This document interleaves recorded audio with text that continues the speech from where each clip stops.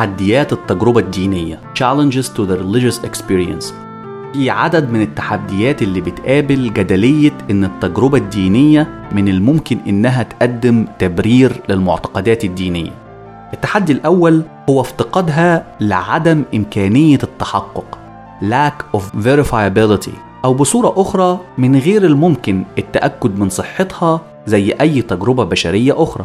على سبيل المثال، لو قارنت التجربة الدينية بأي تجربة إنسانية إدراكية أخرى زي رؤية طائر، حيوان، أو كائن ما، لو فرد ما ادعى رؤية الكائن ده في مكان ما، من السهل التأكد والتحقق من صحة ادعائه من خلال ملكات الإدراك والرؤية. عند باقي البشر من الممكن التحقق من صحة الادعاء.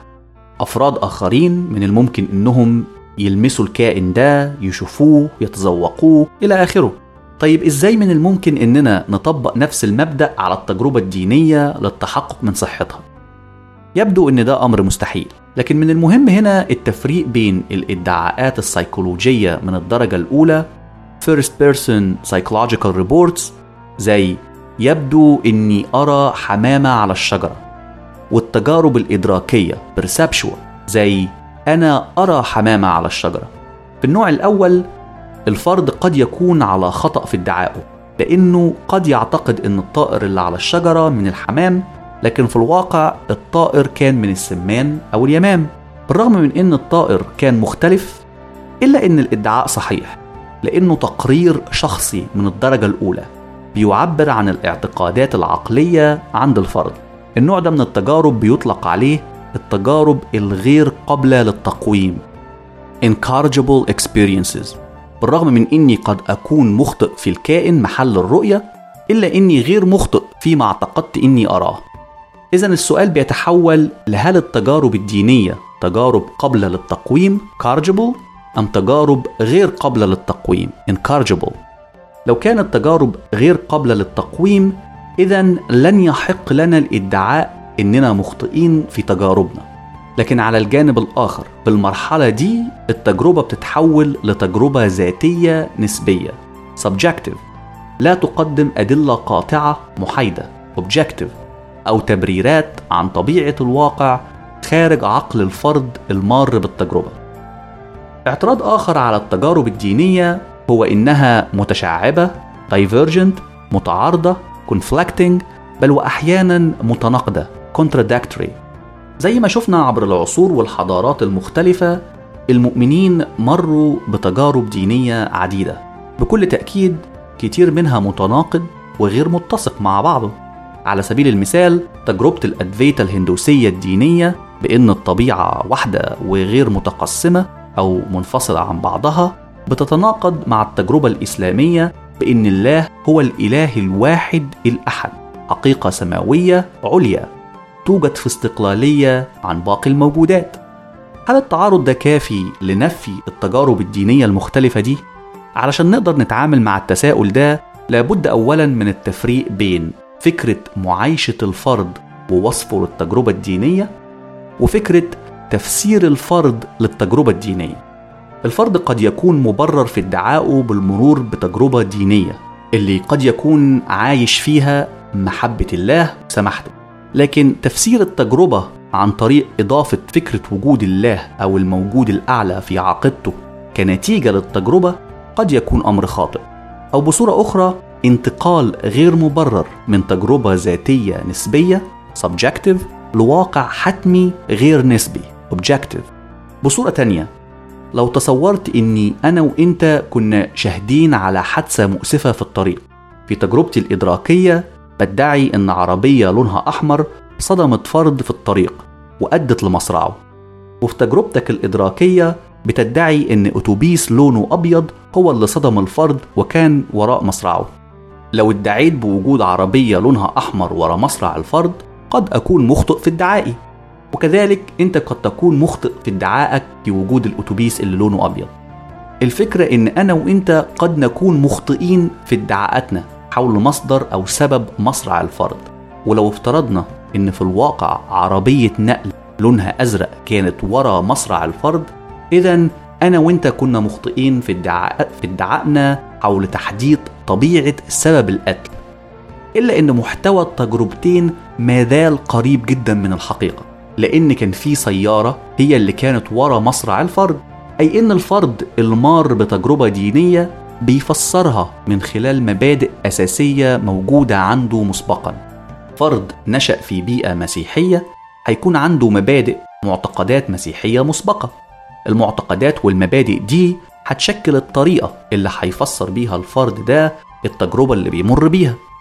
فردين من الممكن إنهم يمروا بنفس التجربة، لكن الأول اللي عنده مبادئ ومعتقدات مسيحية مسبقة من الممكن إنه يصف التجربة على إنها اتصال بالثالوث المقدس، الروح القدس أو المسيح. أما الفرد الثاني اللي عنده معتقدات بوذية قد يصف التجربة على إنها اتصال وتوحد مع الطبيعة. إذن فكرة إن أتباع الديانات المختلفة بيمروا بتجارب دينية مختلفة بتأكد معتقداتهم الدينية اللي قد تبدو متناقضة في بعض الأحيان ليس معناه بالضرورة إن التجارب الدينية لا تعبر عن حقائق دينية مجردة وموضوعية في الواقع. من الجائز جدا إن التجارب واحدة وبتعبر عن نفس الحقائق، لكن تفسير وتعبير الأفراد عنها بيأخذ صبغة دينية راجعة لمعتقداتهم السابقة بتجعل التجارب تبدو مختلفة.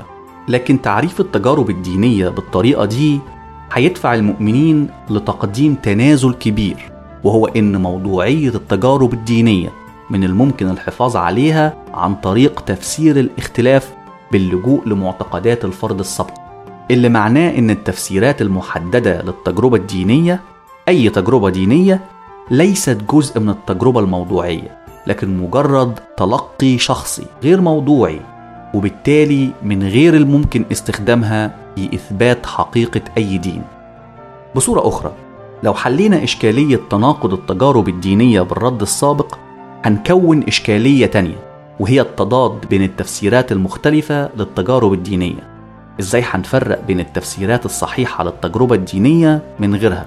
إذن بالرغم من معقولية التفسير، إلا إنه مازال ما بيجاوبش على تساؤل التجارب المتناقضة زي التجربة الهندوسية والتجربة الإسلامية اللي بيتناقضوا مع بعضهم البعض، أو إن التجارب الدينية دايما ما بتكون تجارب تأكيدية لرؤية الفرد الدينية.